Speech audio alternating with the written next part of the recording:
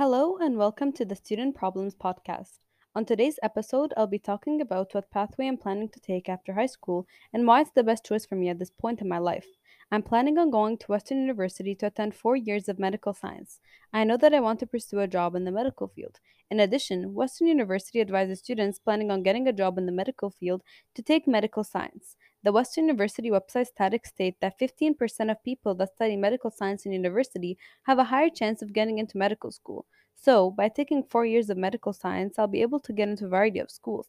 For example, I can go to medical school and become a physician, or I can go to dental school and become a dentist.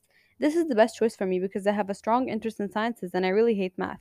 The courses I have to take in grade 12 to meet the Western medical science prerequisites are biology, chemistry, physics, psychology, English, calculus, and vectors.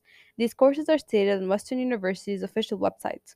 So, by staying away from the subject I dislike and studying subjects I like, I'll be able to go into medical science. However, I'm also taking courses that can keep my pathway open to become a lawyer. By taking courses that meet the prerequisites of Western University Medical Science and Western University Pre Law, I'll have two pathways available to me. With that being said, medicine in Western is my plan A, and pre law in Western is my plan B.